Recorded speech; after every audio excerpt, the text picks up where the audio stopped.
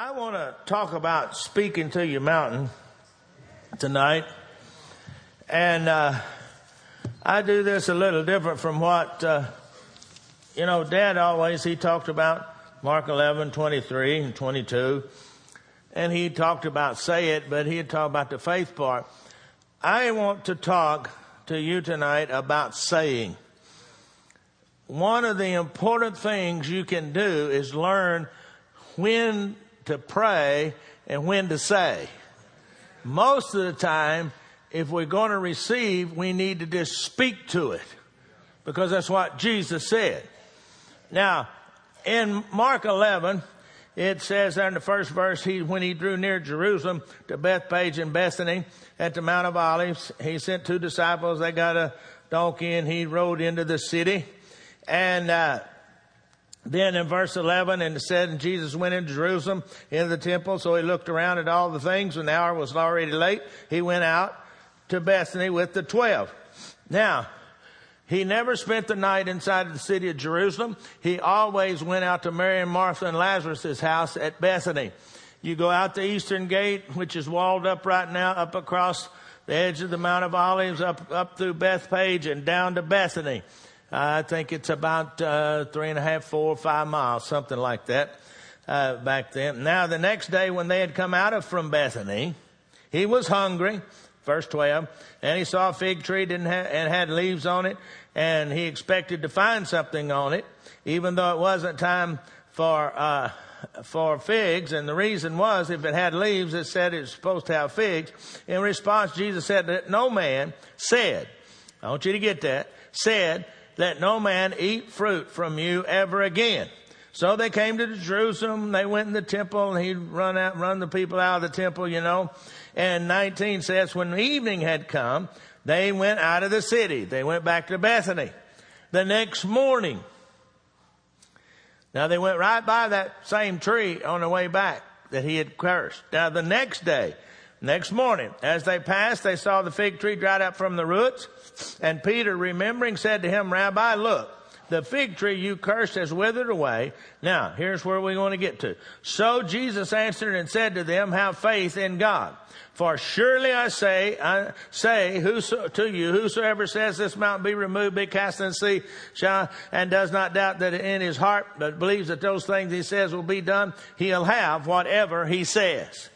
Now, it talks about a mountain here, and he was looking at the Mount of Olives. The sea he was looking at is looking out across there, over there toward the Sea of Galilee, probably, is what he was looking at. Now, Strong says this mountain here refers to, it's a figurative speech referring to problems, difficulties, hardships, and impossibilities. We're going to find ourselves involved with mountains in our lives. If you're in Tulsa, Oklahoma, and you head to the West Coast, I don't care how far north you go, how far south you go, or go in the middle, you are going to run into the Rocky Mountains. There's no way around it. And if you live on this earth, you're going to run into mountains. I'm talking about difficulties, situations, and all these sort of things that are thrown at us. Mountains are inevitable. They're going to come to you. If you hadn't had one yet, you'll get it pretty soon. Everyone's working on a mountain of some kind. Now, some people tell you that you got to learn to live with your mountain. No, you don't. Jesus said, you speak to the mountains, and they can be removed. You have to speak with your mouth. Some people tell you, well, I don't know whether that'll work or not. Jesus said it would. And I want you to notice that he was, when they looked at the fig tree that he spoke to, said, look at it, dried up. He said, have faith in God. Literal translation, have the God kind of faith.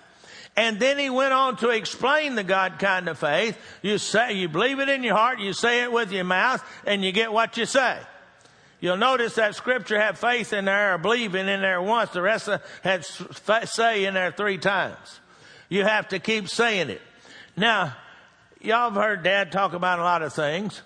I'm going to give you a little history lesson from my point of view, growing up in his house. How many of you have read his books and heard his tapes and stuff? So you heard a lot of stuff, but you'll hear it from the opposite side now.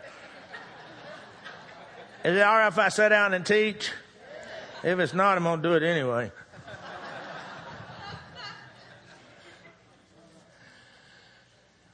Dad left that church in the middle of my 3rd grade year, January 1949.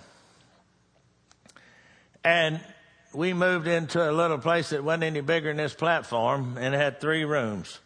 And you walk in the door, and there's a little bedroom here, and the living room, it was called Bird Motel. There's a sitting here, and then there's a kitchen, and that's it. And the reason we moved there is because it was right where Mama and Papa Goodwin, and some of you older Rhema people know about Mama and Papa Goodwin, and they pastored the church there. And they had been mentors of Mom and Dad when they were young. In fact, when I was born and Dad was pastoring in Farmersville, Texas, they pastored in Greenville right next door. And they had been Dad and Mom's mentors. Dad preached Papa's funeral, and I had the privilege of preaching at Mama Goodwin's funeral. I've known them all my life. But there we were. And now in that little place, and I had a rollaway bed. My sister and my cousin that came to live with us there at Van when she was 16, and my sister and her had that bed, and it wasn't a hide bed. It was one of them where you lift it up, and it comes down, one of them couches like that. How many know what I'm talking about? And somebody said, well, I don't know nothing about that. Well, the Bible said, let him that's ignorant be ignorant still. No, I'm kidding. And so Mama had the bed, so I had a rollaway bed. Now, you young people don't know what a rollaway bed is. It folds up like this. It's got 4 legs with wheels on it. You let it down, and you fold it up and get it out of the way. Well, guess where the only place was to put a bed? That was there was the bar area where we ate, and then the wall here that had the stove on it, and then that's where the sink was here. And it's sort of a U shape. And that bed just barely fit in that area. And so that's where I did it. From the time I was in the middle of my time I was in 3rd grade until I was in the 8th grade, I had half bed will travel. And so then we moved from there up to Garland, Texas, and we got a little bit bigger place, but it was still it was actually this place was just 3 areas in one room, but then we had 3 rooms: living room, bedroom, a kitchen, and a back porch. Well, when it was summertime, my bed was on the back porch. When it was the winters, in the kitchen, And there we are. And Dad's going traveling all over, and we're struggling. If it come to healing, but no problem. We just say we're healed in Jesus' name. But now we're struggling big time. And Dad even had to sell the car, and he was hitchhiking and riding a bus to go preach. And he was preaching, God wants to bless you. And so he got to praying about it, and God told him, said, you got to do the same thing for your finances that you did for your healing. Well, he knew what that was. He just said it. I mean, anybody get sick, they call Dad. Any of the family, any of his cousins and uncles, aunts, they always call for Ken. Call for Ken. He'll call Uncle Ken. He'll pray for you. You get healed. And so now here we are, and he came home. We'd moved to another one of those little houses like that. And he came home, he got us all together, and he said, okay, we got to get finances the same way I got healing. And I said it. And he said, okay, now, here's what we're going to do. Wherever I'm at, sometimes he'd be gone 6, 8 weeks. 12 weeks was the longest he was ever gone. And, it's a wonder that I didn't rebel, because he was gone so much, but he sacrificed so much to try to come and get me. He'd drive all night to come and get me where I could spend a day or two with him, and then drive all night back so I could be in school. So I guess those kind of days like that caused me, because I got a lot of my friends, the preacher's kids, my same age, that won't even go to church because they said their dad didn't have no time for them. But anyway, here we were. He said, we're going to, wherever I'm at, I'll write your mom, I'll tell her, and wherever you're at this certain time, you just say, this week in the offering, we're going to get X amount of dollars. We started saying it. And hey, all of a sudden, things started to look a little better. You see, most of y'all all saw Dad, and after we'd come up the ladder. But man, when me and my mom, my sis, and my cousin, sister that lived with us, we during the week, we ate red beans or navy beans and cornbread. That was it. On Sunday, we did get roast and potatoes, and that was it. And I'm telling you all this because I want you to realize that you can get where you want to go if you learn how to say it like the Word of God says, say it. And we started saying it. Then we got a little more finances, man, and it was really good. And Mama then, she came home. Dad was home. Actually, he would average maybe being home, if you put all the days and the few hours that he would drive all night just to eat breakfast with us. And we'd go to school. He'd spend an hour or two with Mom, and then he would get in the car and drive 8-10 hours to start another meeting. He'd close on Sunday night and start on Wednesday night. He did that for years. He logged over 2 million miles driving a car to preach the gospel of the Lord Jesus Christ. We had his logs.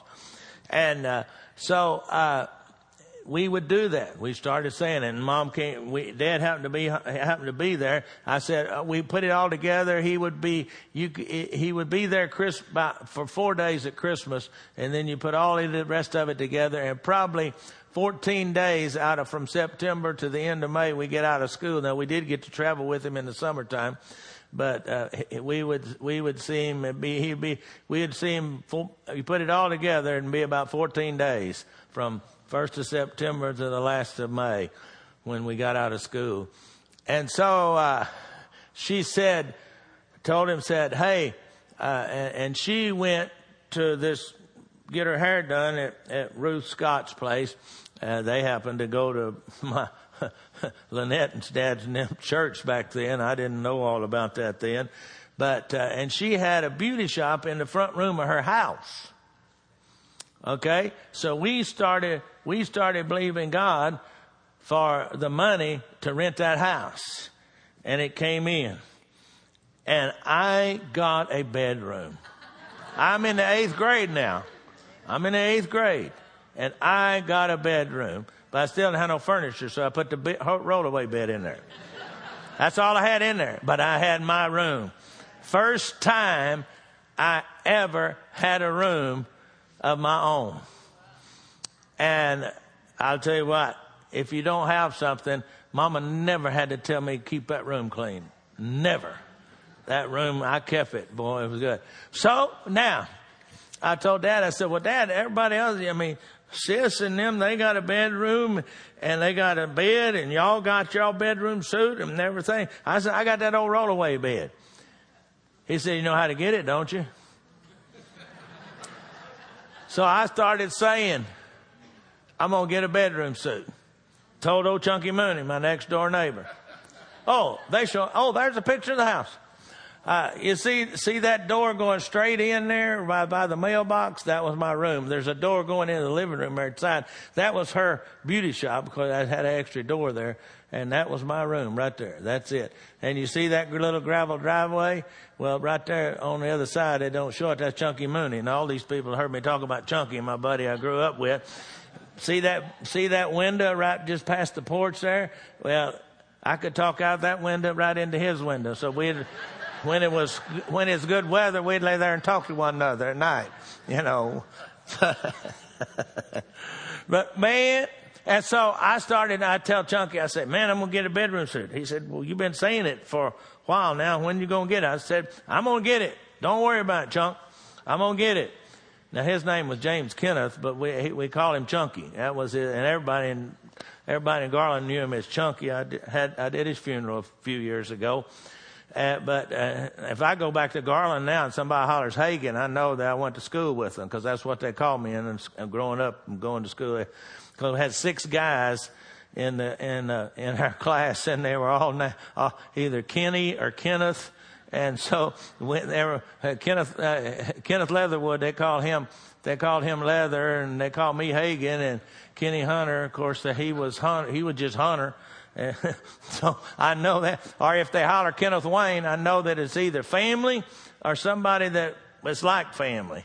And if they holler Kenneth Hagen, I know, well, there's probably somebody watching on TV or something. So but anyway, we started saying it. We got that out. Then Dad said, we're going to buy this house. So we went out, we walked around the property, and we said, this house is ours. And we kept saying it.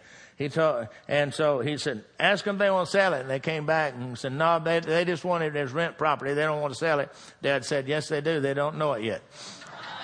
So we just kept saying it. We'd sit around the table and we'd say, this house is ours. We say it's ours in Jesus' name. We claim this house. And so, you know, Dad came home after we got that house, and we was there, and I guess it was about a little, maybe the next year, he came home one day, maybe about a half a year, and he said, son, he said, you ever had a T-bone steak? I said, you know, I haven't had one. Of course, I'm already in 8th grade. And so he said, well, we're going to have them. I had a preacher fix me some, and they're really good. So he went up to the store, Highlands Grocery right up there, and had them cut some steaks, and he broiled them in the oven, you know, in the broiler. Boy, that was the first time I ever had steak in my life. Man, it was really good. And I like ribeye steak. That's my favorite. And if you cook it past medium rare, then it's no good. But if you come from Texas, you know about that. You don't ruin a piece of beef by putting some kind of hunt sauce on it or junk on it. You know, the meat is the meat. You know. Anyway, so then finally they said, yeah, they wanted to sell it, and so we started saying money for the down payment. We were saying it. Now, I want you to get back. We kept saying it. We kept saying it. We kept saying it. We said it. And we said it just like we did for that aircraft. We do this now. Every time I pray over my food, there's certain things that I say. Every time I say it. We talk about it. We say it. The important thing is to keep saying it. Now, I'll get to that in a minute. And so they wanted to sell the house. So now we start saying, thank God for the down payment.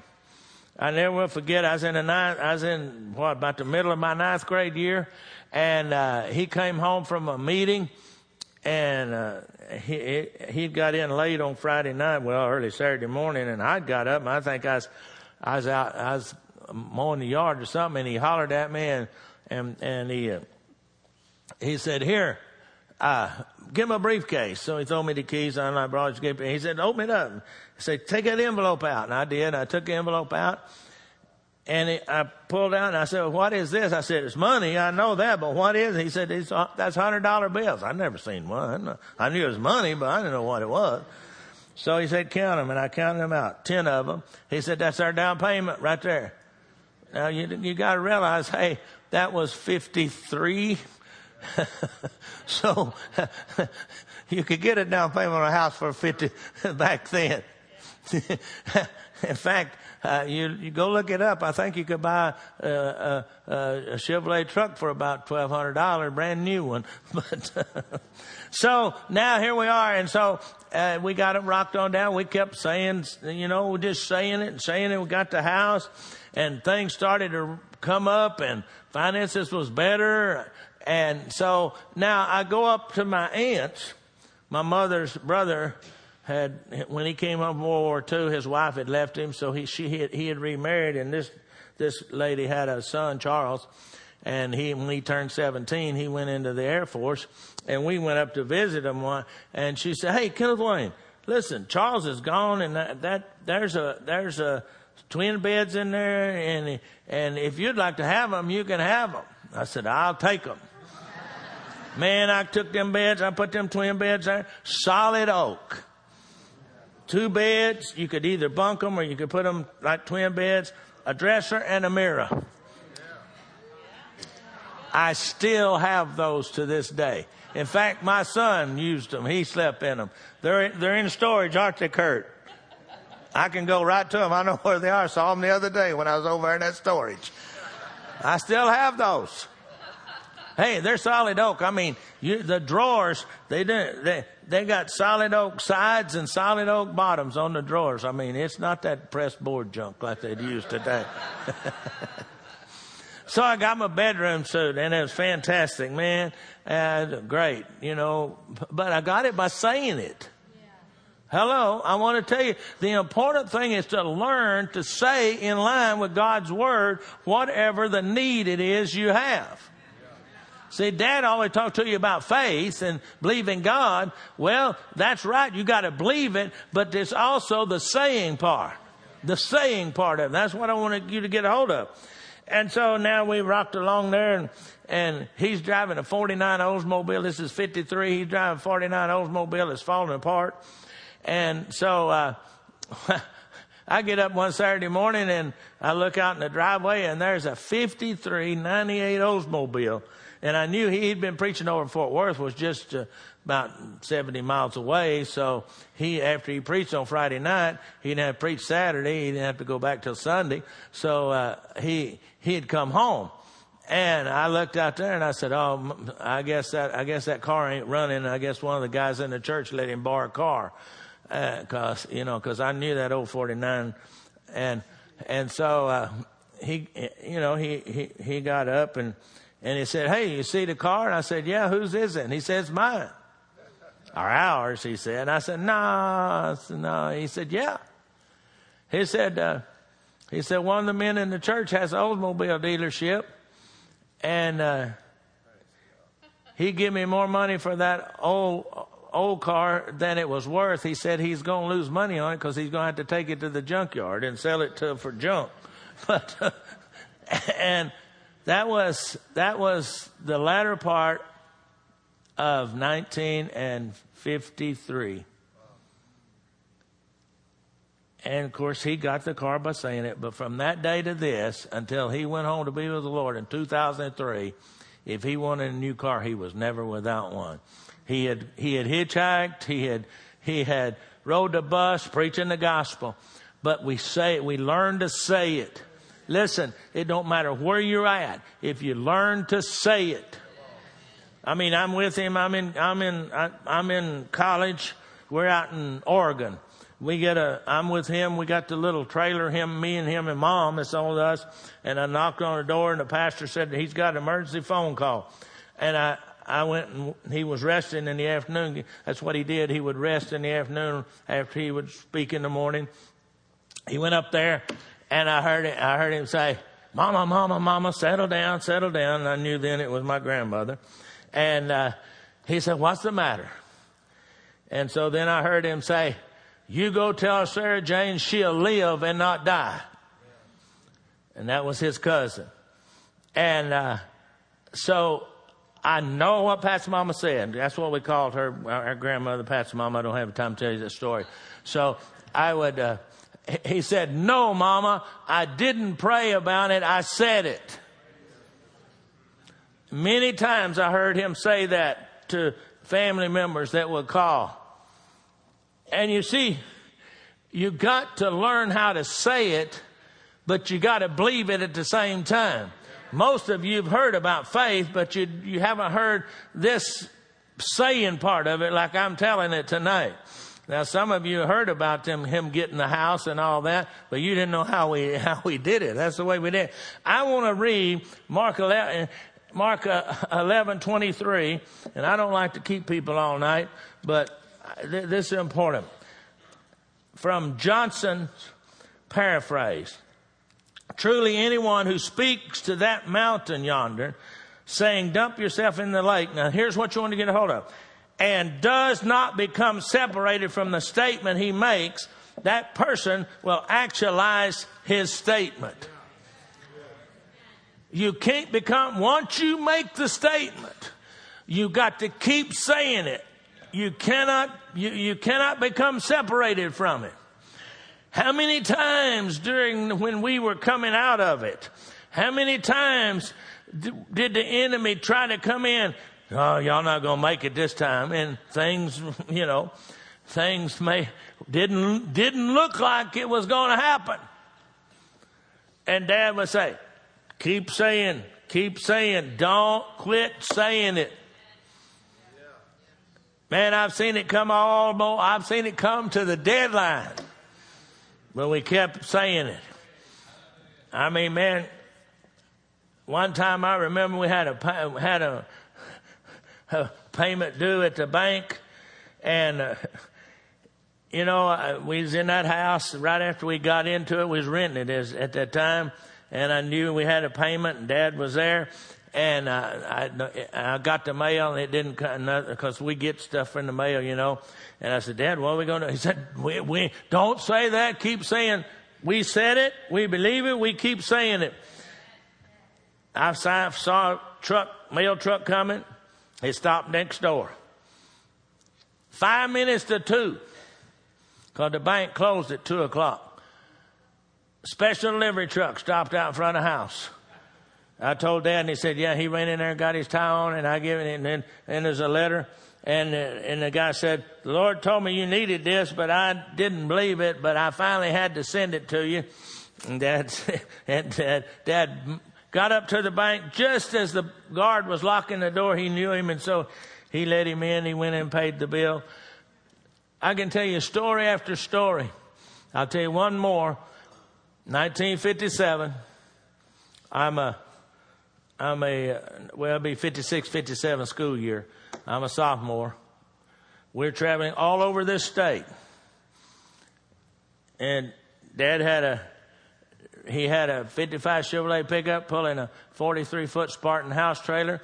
I drove all of this state when I was 15 and I turned 16, but I couldn't get back home to get licensed, and so we had the car. Mom didn't drive.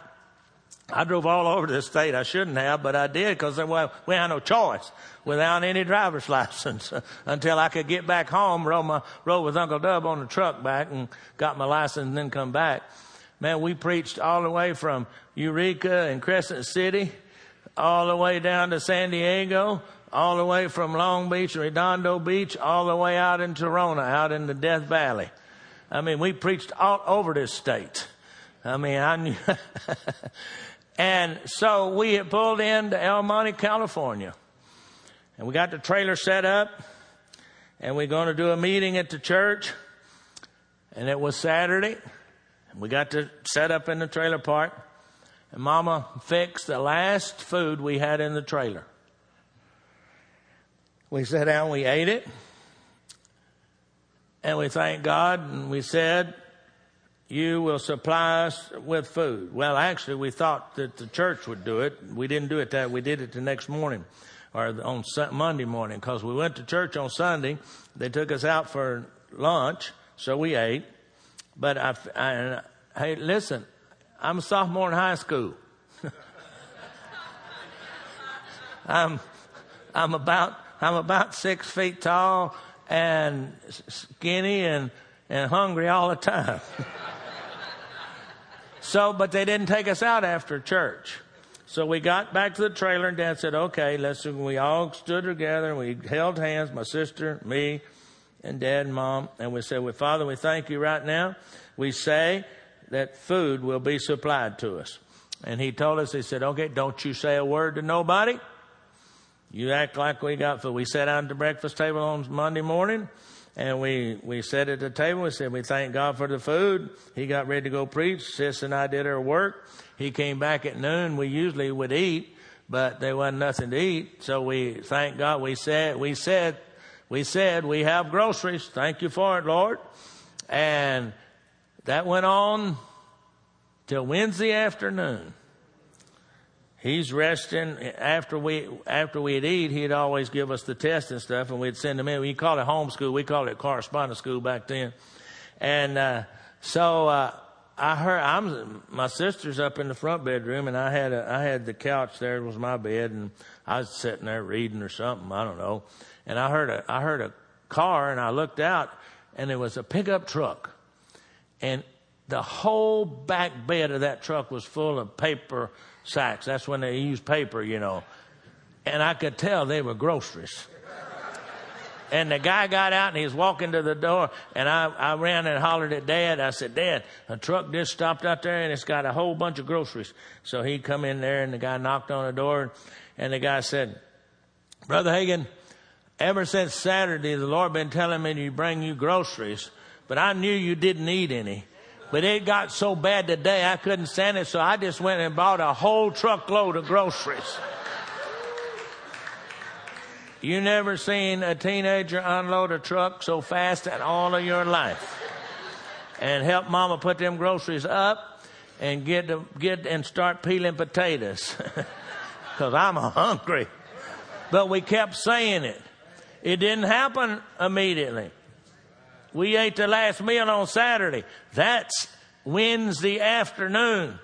But we kept saying it. We kept saying it. We kept saying it. We kept saying it. We kept saying it. That's what you're going to have to do. You got to believe it and keep saying it. I don't care if it don't look like it's going to happen.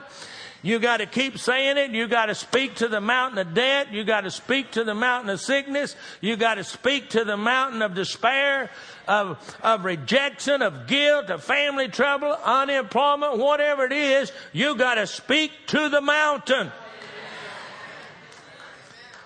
In the early part of last century, the 20th century, a man by the name of Mallory organized an expedition to climb Mount Everest.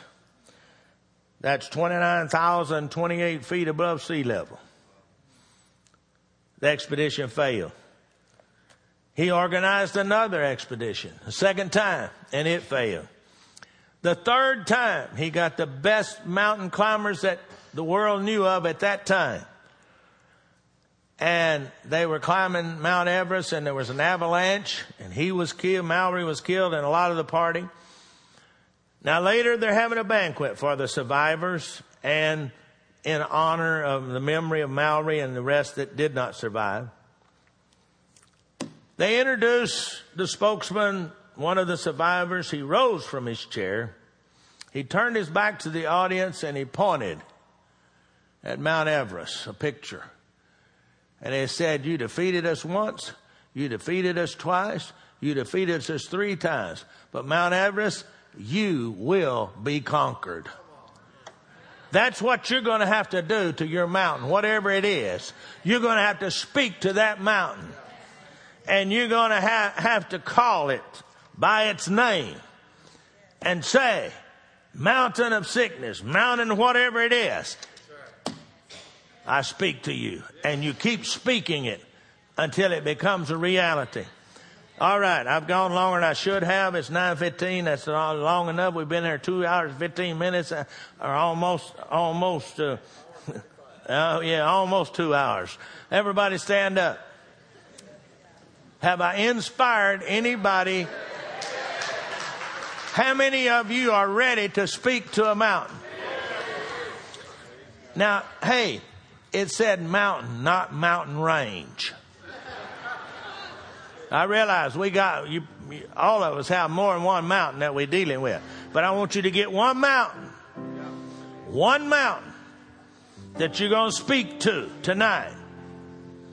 And then you keep speaking to it Okay? How many of you got it ready?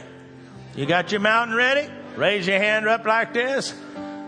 You follow me in this prayer. When I get to, and I say, mountain of, you're going to have to put the mountain in. I don't know what it is. All right? You know what it is.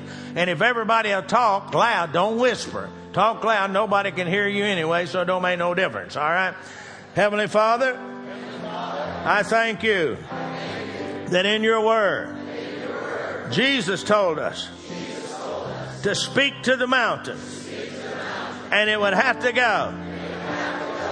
I thank you, Lord. I'm going to do that right now.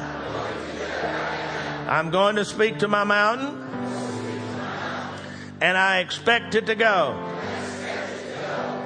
Now, mountain of, put it in. Whatever it is, you speak to the mountain. You keep saying it. Mountain of sickness, mountain disease, mountain of debt, mountain of whatever it is. You go in the name of Jesus. Every mountain has to go in Jesus' name. I thank you. We say it.